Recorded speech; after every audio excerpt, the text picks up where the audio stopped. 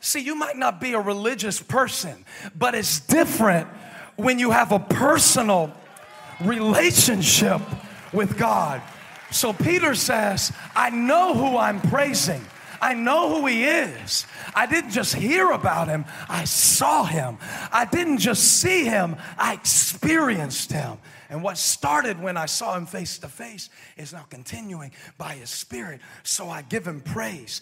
I give him the kind of praise that's not for a new car, not the kind of praise that's for a new house, not the kind of praise that's because she called me back, not the kind of praise that's because everybody liked me, not the kind of praise that comes when I get the promotion.